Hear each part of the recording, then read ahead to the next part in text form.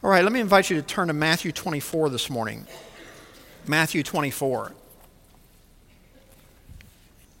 So one of the blessings of preaching through books of the Bible is that you deal with all of the verses in that book, or you should anyway.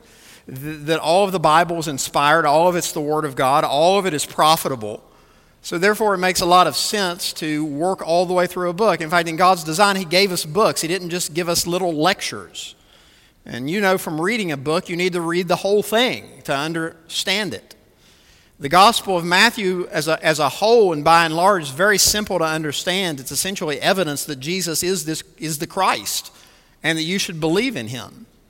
However, there's also details, and that's where not only is it a blessing, I believe, to preach through books of the Bible, but it's also a challenge because you deal with all the verses. And every book of the New Testament has challenging verses, every single one.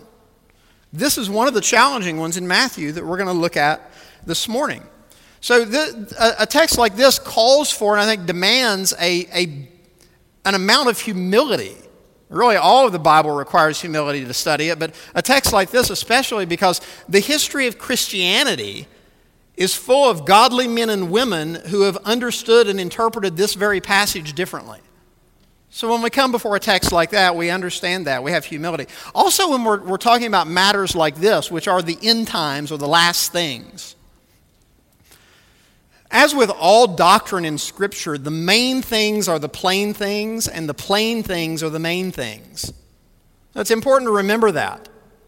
That with regard to the main issues regarding Jesus and His return, the Bible speaks utterly clearly that Jesus is going to return in power one day.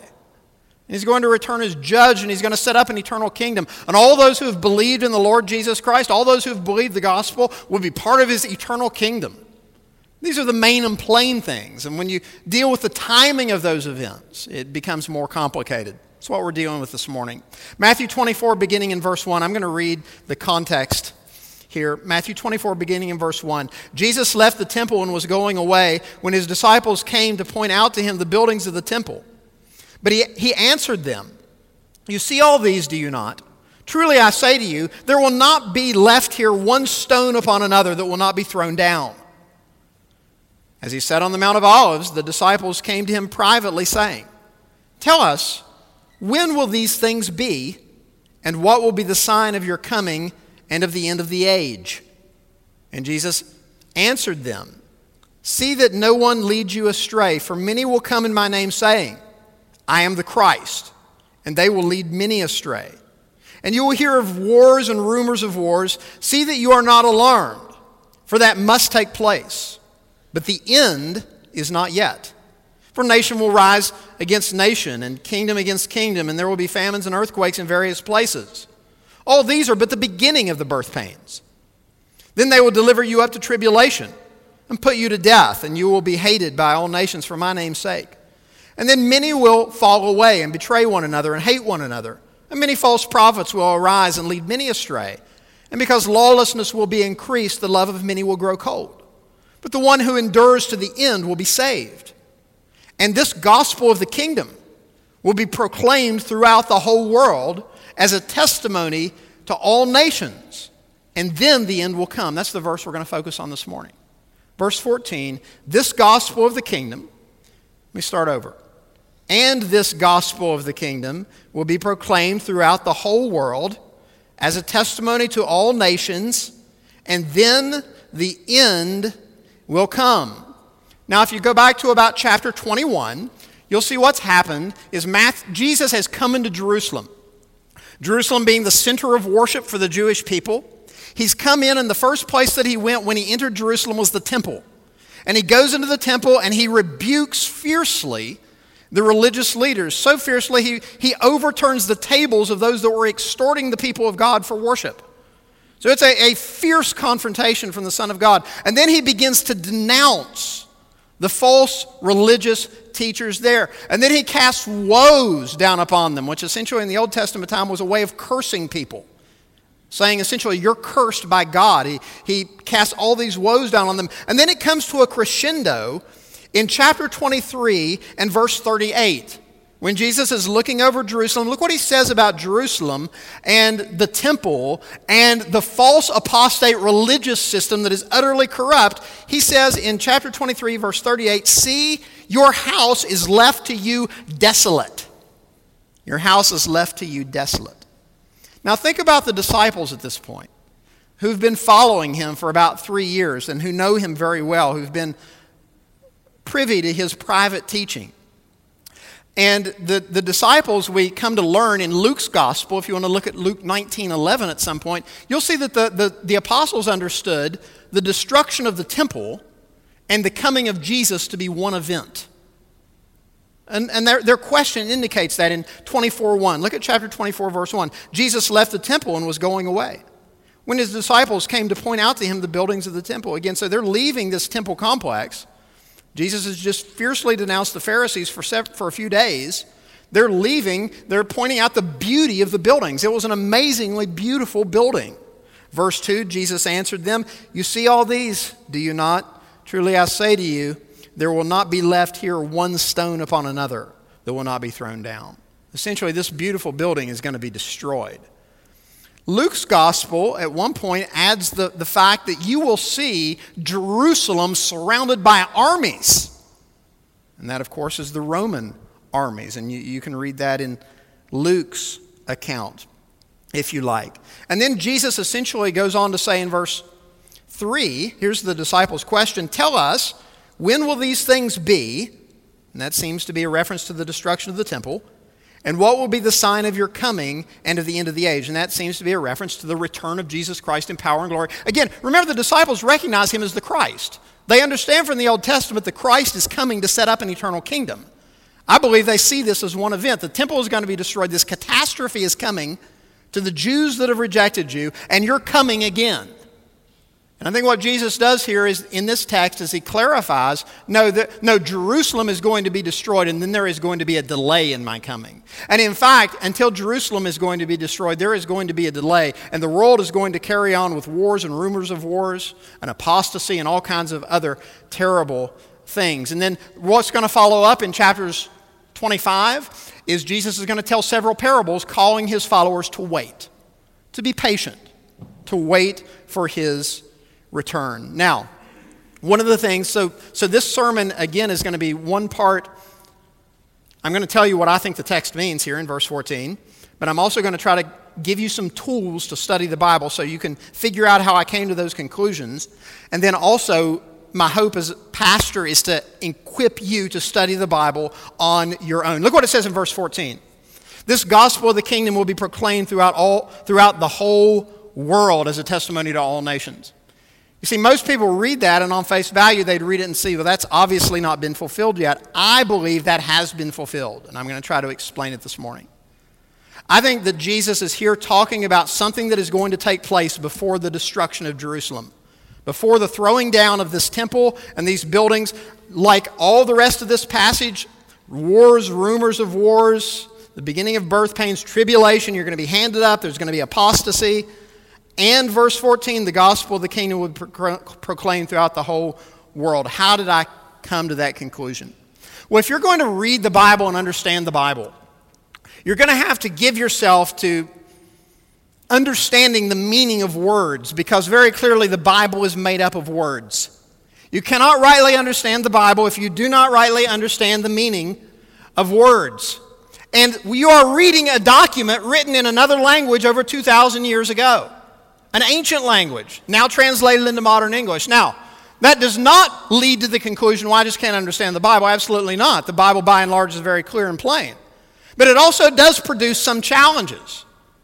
But a bit of study, which again, if you're going to wrestle with the end times teaching, you're going to have to give yourself to quite a bit of study, which will involve rightly defining Bible words. Let me give you a bit of a flavor of that. Like, for instance, if you're studying your New Testament, one of the words Paul likes to use in describing the spread of the gospel is the word mystery. The mystery of the gospel. When Paul uses the word mystery, when the New Testament uses the word mystery, it means something completely different than we use the word today. When we use the word mystery, we're thinking of something like, well, a detective solving a case, or Sherlock Holmes is going to figure these clues out and put them together in a logical way. That's not what the word mystery means in your New Testament. It means something that was revealed in the Old Testament, but now has been fulfilled. That's what the word mystery means in the Bible. What I'm saying is there are Bible words that are used and that have meanings differently than the way we use the word. One of those words in this text is the word world. World. This gospel of the kingdom, I think we know what that is. The good news about Jesus will be proclaimed throughout the whole world as a testimony to all nations. You see, there's many people believe, good Christians believe, that before Jesus returns, the gospel is going to go to every single person on earth, or every single nation, and it sure seems to be indicating that. But verse 14, I'm going to argue, is talking about before the temple. This was fulfilled before 70 AD, and let me show you why. It comes down to, what does the whole world mean? Well, how do you learn about how do you learn the meaning of a word? How do you look at your Bible and figure out what a word means? Like, let's take whole world. One of the ways you learn about what a word means, and don't you like my Chewbacca Band-Aid? I meant to take that off, by the way. I'm sorry.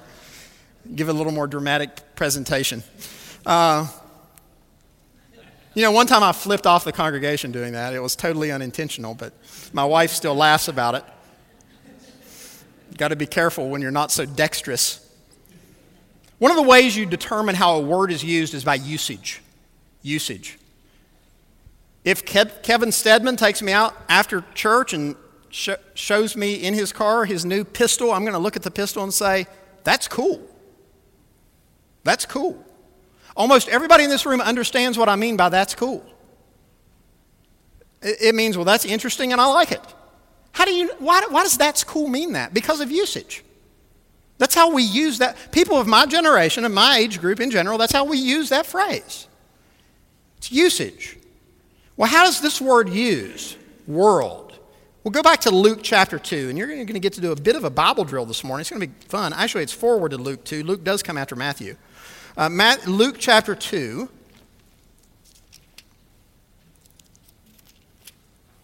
Incidentally, when it says the gospel will be proclaimed throughout the whole world, first of all, this is not the usual word for world in the New Testament. See, this is one of the differentiations our English does not make.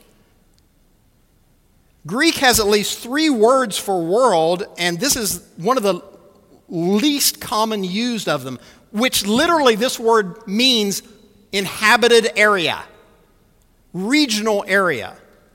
It means a specific region. See, when we think whole world, we think every single person on planet Earth. That's just how we use that terminology. That is not how the Bible uses that terminology, always. And it certainly is not, I don't believe, here. Let me show you why. In Luke chapter 2, this is a text you're familiar with. In verse 1, you have a familiar verse. Luke chapter 2 and verse 1. In those days, a decree went out from Caesar Augustus that all the world should be registered. Does that mean people in Japan? No. Because the Greek word world means region. It means region. That doesn't come through in our English translation of the text, but you can see that from that verse. Let me show you a few other ones. Look in Acts chapter 11. Acts chapter 11.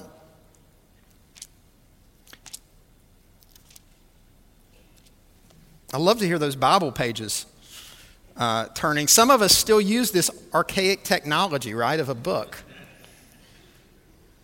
Acts 11, verse 28.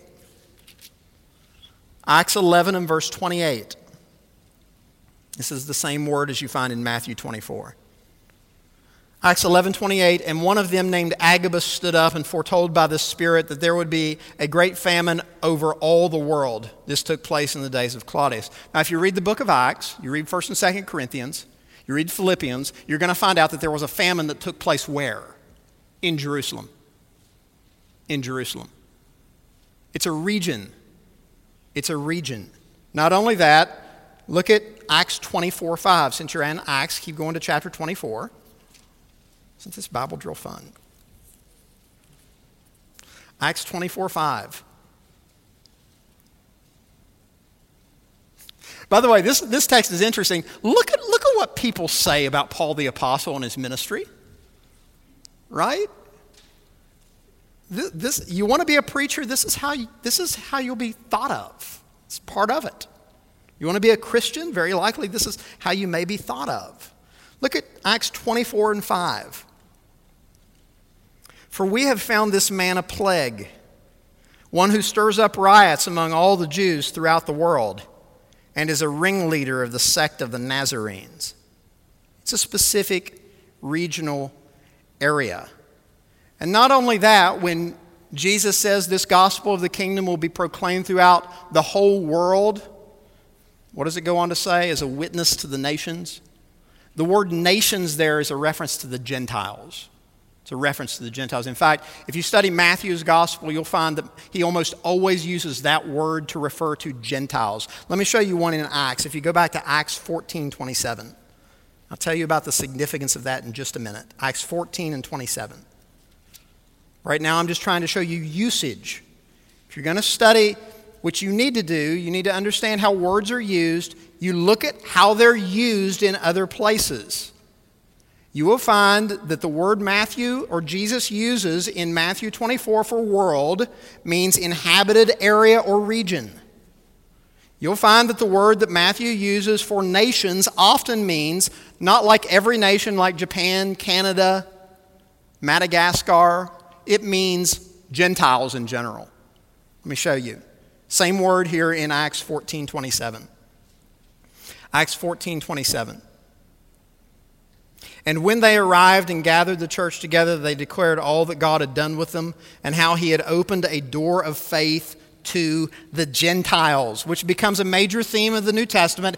The Jews are not only the people of God. Now anybody from any nation on the planet who believes in Jesus, any of the Gentiles opposed to just only the Jews, now any of the Gentiles can and will be saved who believe. This is a major controversy in the New Testament. It's hard for us to comprehend that because we've grown up hearing anybody who believes can and will be saved. But you think of the Jewish history where you have several thousand years of history of the Jews where they are the chosen people of God.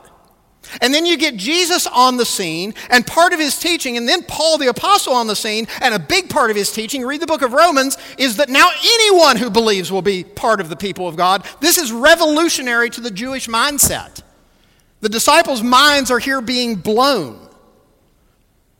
That's part of the reason why I think this was fulfilled in the first century. Now, that issue of the Gentiles is a big deal. And I'm going to go back to Matthew 24 just to kind of place myself there.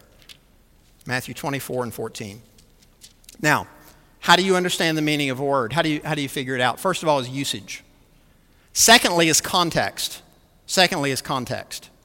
Now imagine, actually you don't have to imagine, because a couple of weeks ago I had an air conditioner repairman come to my house, right? And there's much fear and trembling that the air conditioner may be dead in June, right?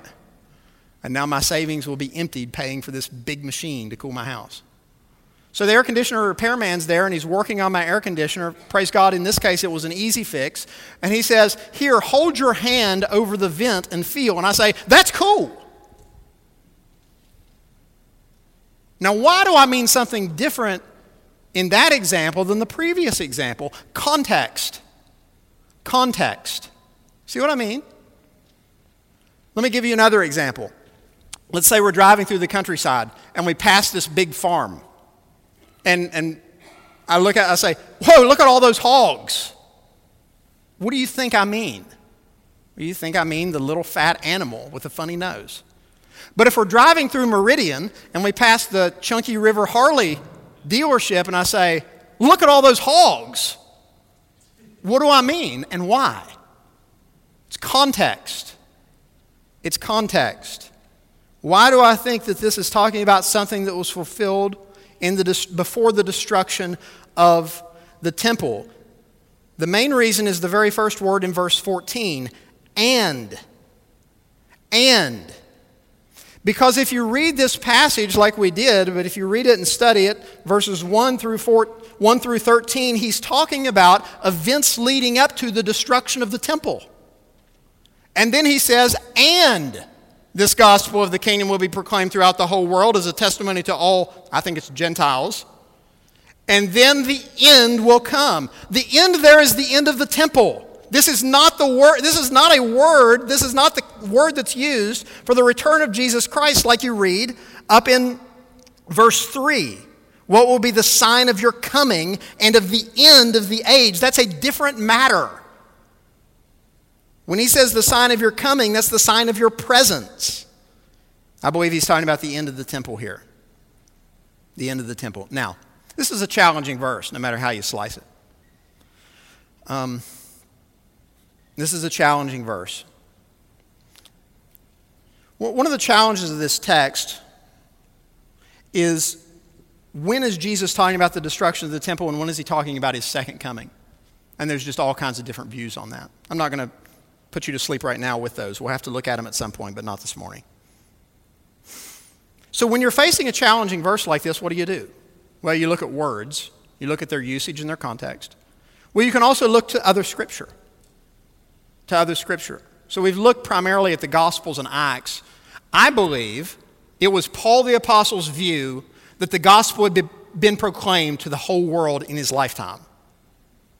Let me say that again. I believe that it was Paul the Apostle's view that the gospel had been proclaimed to the known world in his lifetime, that this has been fulfilled in Paul's lifetime. I believe he thought that way. Now let me show you why I think that. Go to Romans 1. Romans 1 and verse 8.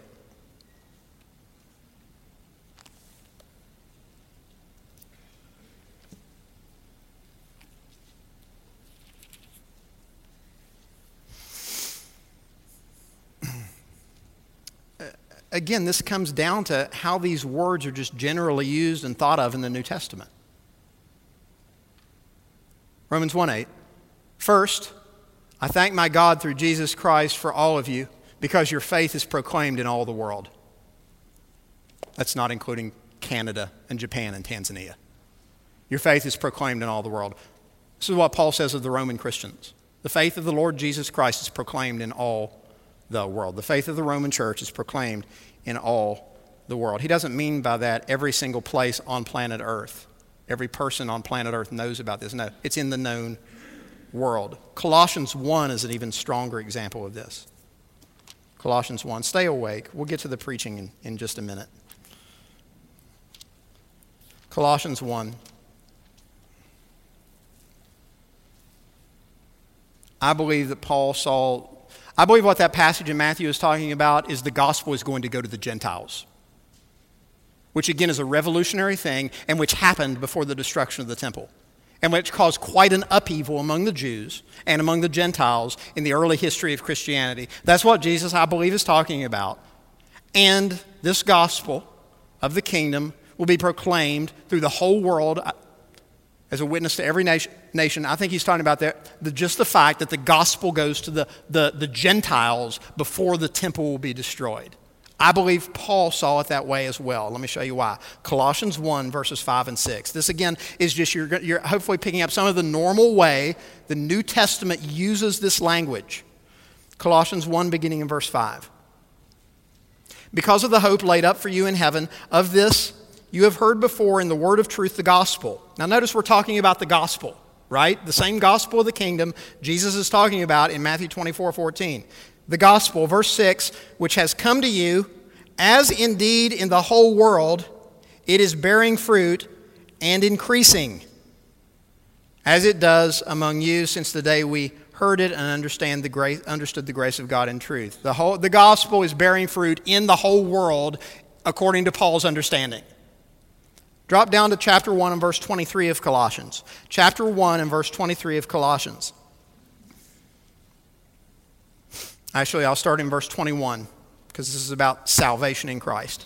And you who were once alienated and hostile in mind, doing evil deeds, he is now reconciled in his body, in his body of flesh by his death, in order to present you holy and blameless and above reproach before him. By the way, before we move on, has that happened for you? Has that happened to you? You who were alienated, or are you still alienated from God?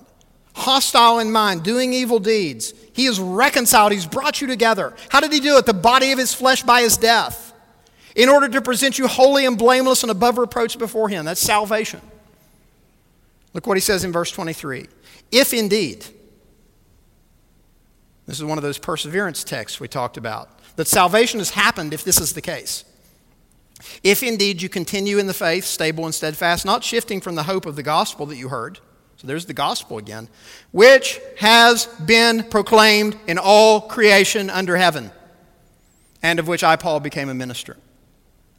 There's other verses we could look at. If you're interested in this issue, we can talk more at another time. That's all that I'm going to show you for right now. I hope that's sufficient to show you, in Paul's view, the gospel had been proclaimed in all the world and in all the creation. Summary. The word means region. The context is the destruction of the temple. Paul's view was the spreading of the gospel. What's the significance of that? Well, the first significance of that is the fact what Jesus said would happen was fulfilled. Whenever Jesus is denouncing the Jews, as he does in Matthew 21 through 23, who is thinking about the gospel going to the Gentiles? Certainly not the disciples who are looking for Jesus to establish his kingdom. I mean, this is out there to the Jew. But that's exactly what happens, and that incidentally is what much of the book of Acts is about. The gospel going to all people, the whole world, the Gentile nations. A very unusual thing, that now the Jews are not just the people of God. Now it's through Jesus that you become one of the people of God. And that goes to all people. I mean, think of this room. This is a room full of Gentiles. The gospel has come to us. This was fulfilled, what Jesus said. Number two, just kind of as a word of explanation. Well, that's very good, Professor King. Thank you for the class on eschatology. I mean, why go so in depth on words? Right? By the way, preaching is not just merely a lecture on something. Preaching the Bible is intended to call us to action, to reprove, rebuke, and exhort. Why give such attention and time? And maybe a boring speech on using a word like world in the Bible. Because it's my great passion for you to know how to read the Bible and to understand the Bible and to live out the Bible, which I believe is the key to life. I believe the best thing you can do in your life and for your family, for your wife or husband and for your children is read what God says. To do so, you must understand how words are used. We want to learn how to read the Bible so we can live it out rightly.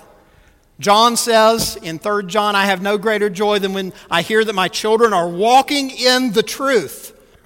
To walk in the truth, you must rightly understand the truth.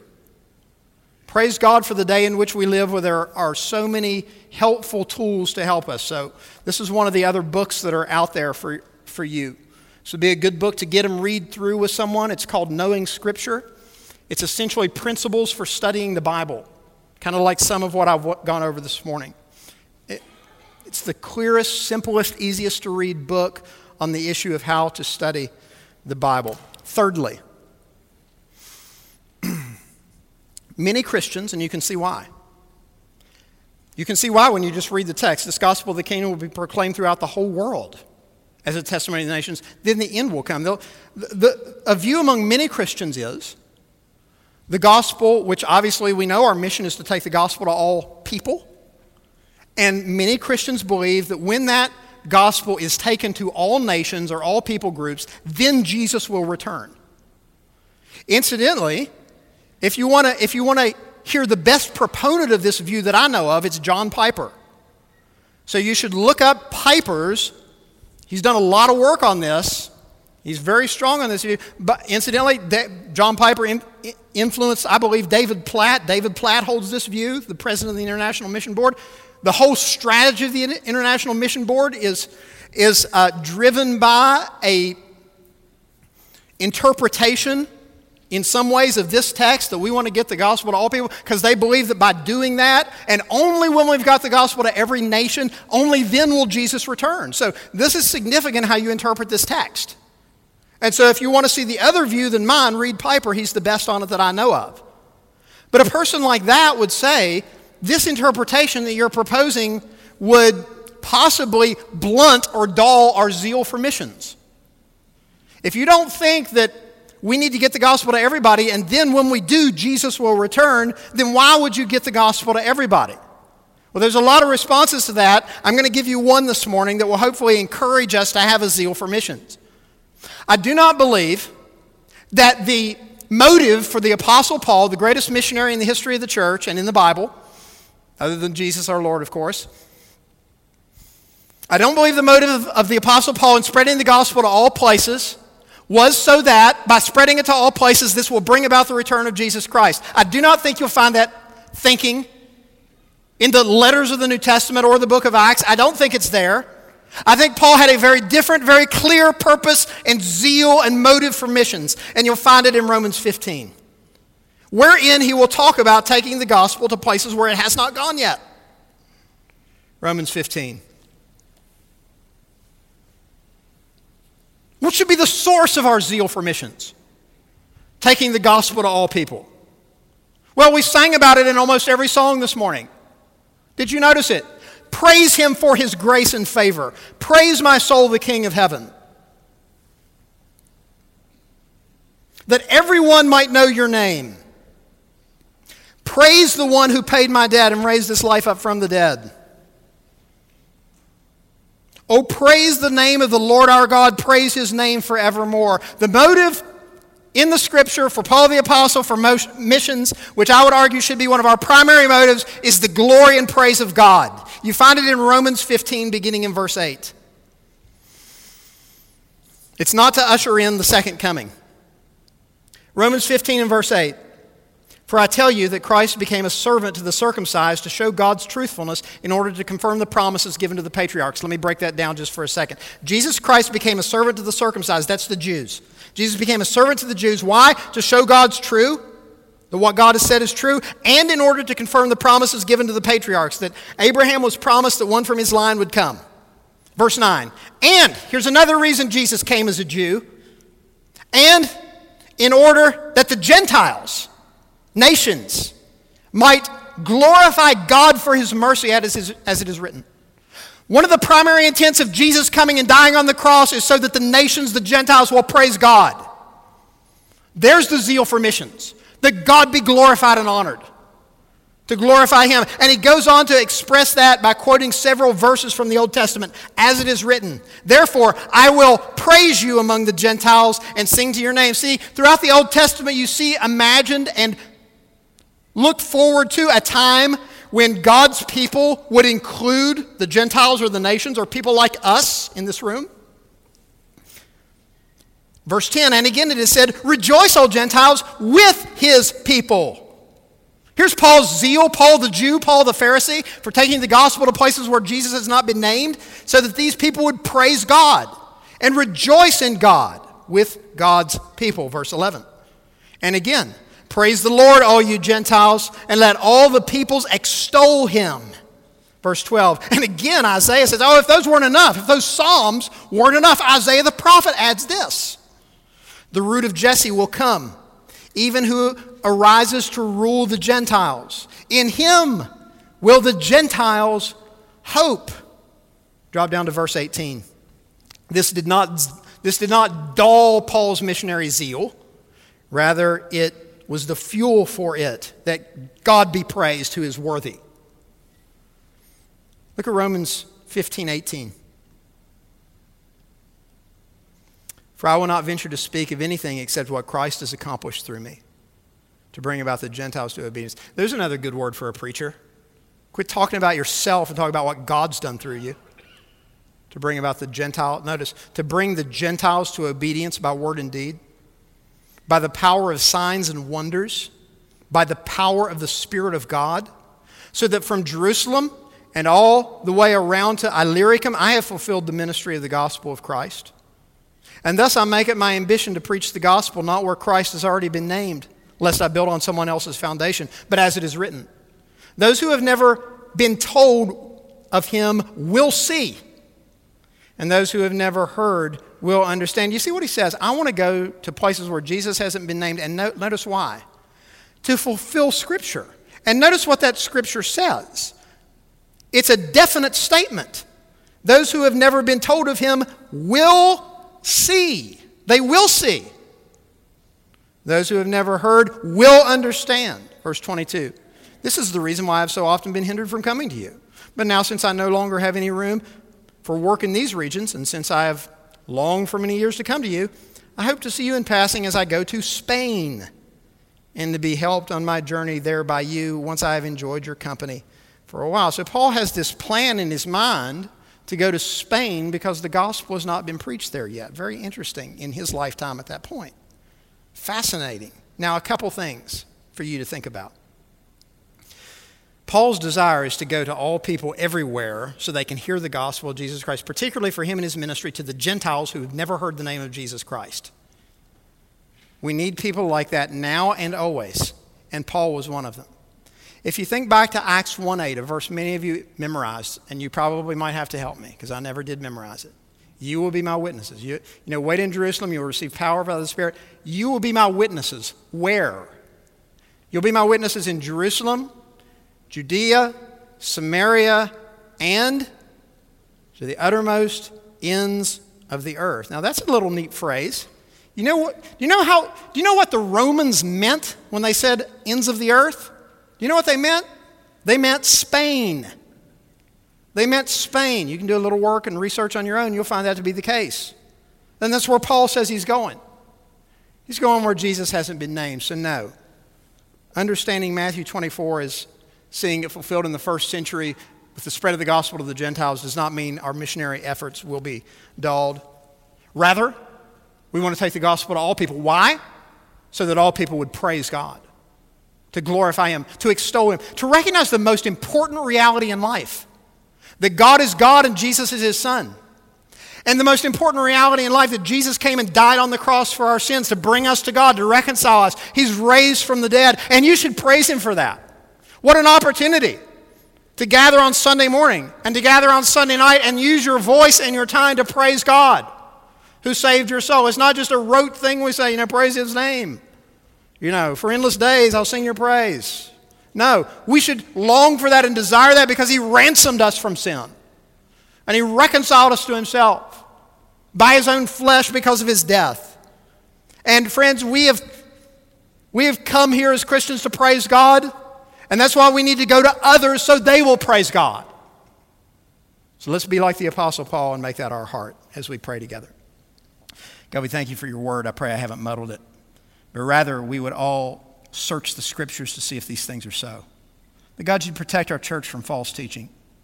And Lord, from my own idiosyncrasies as a leader and a teacher. And God, from my own emphases, which oftentimes are unbalanced. God, that you'd protect the congregation from that by their own diligent study and by their own diligent consideration of your word. That we would seek to know you through reading and studying and talking about and meditating on what you say. That we'd learn about you from you and by you. So God, give us a heart to love your word. That God, it would be our testimony like the psalmist in Psalm 119. Oh Lord, how I love your law. It is my meditation all the day. That God, we delight in it more than gold and riches. And God, that we would long to know you and love you and now praise you because of your greatness and your mercy and what you did for us through Christ. And God, that we would have a zeal. God, give us a zeal like Paul to take the gospel to other places, that they would praise you, that they would know you, they'd recognize your greatness and your glory. God, make it so in Jesus' name. Amen.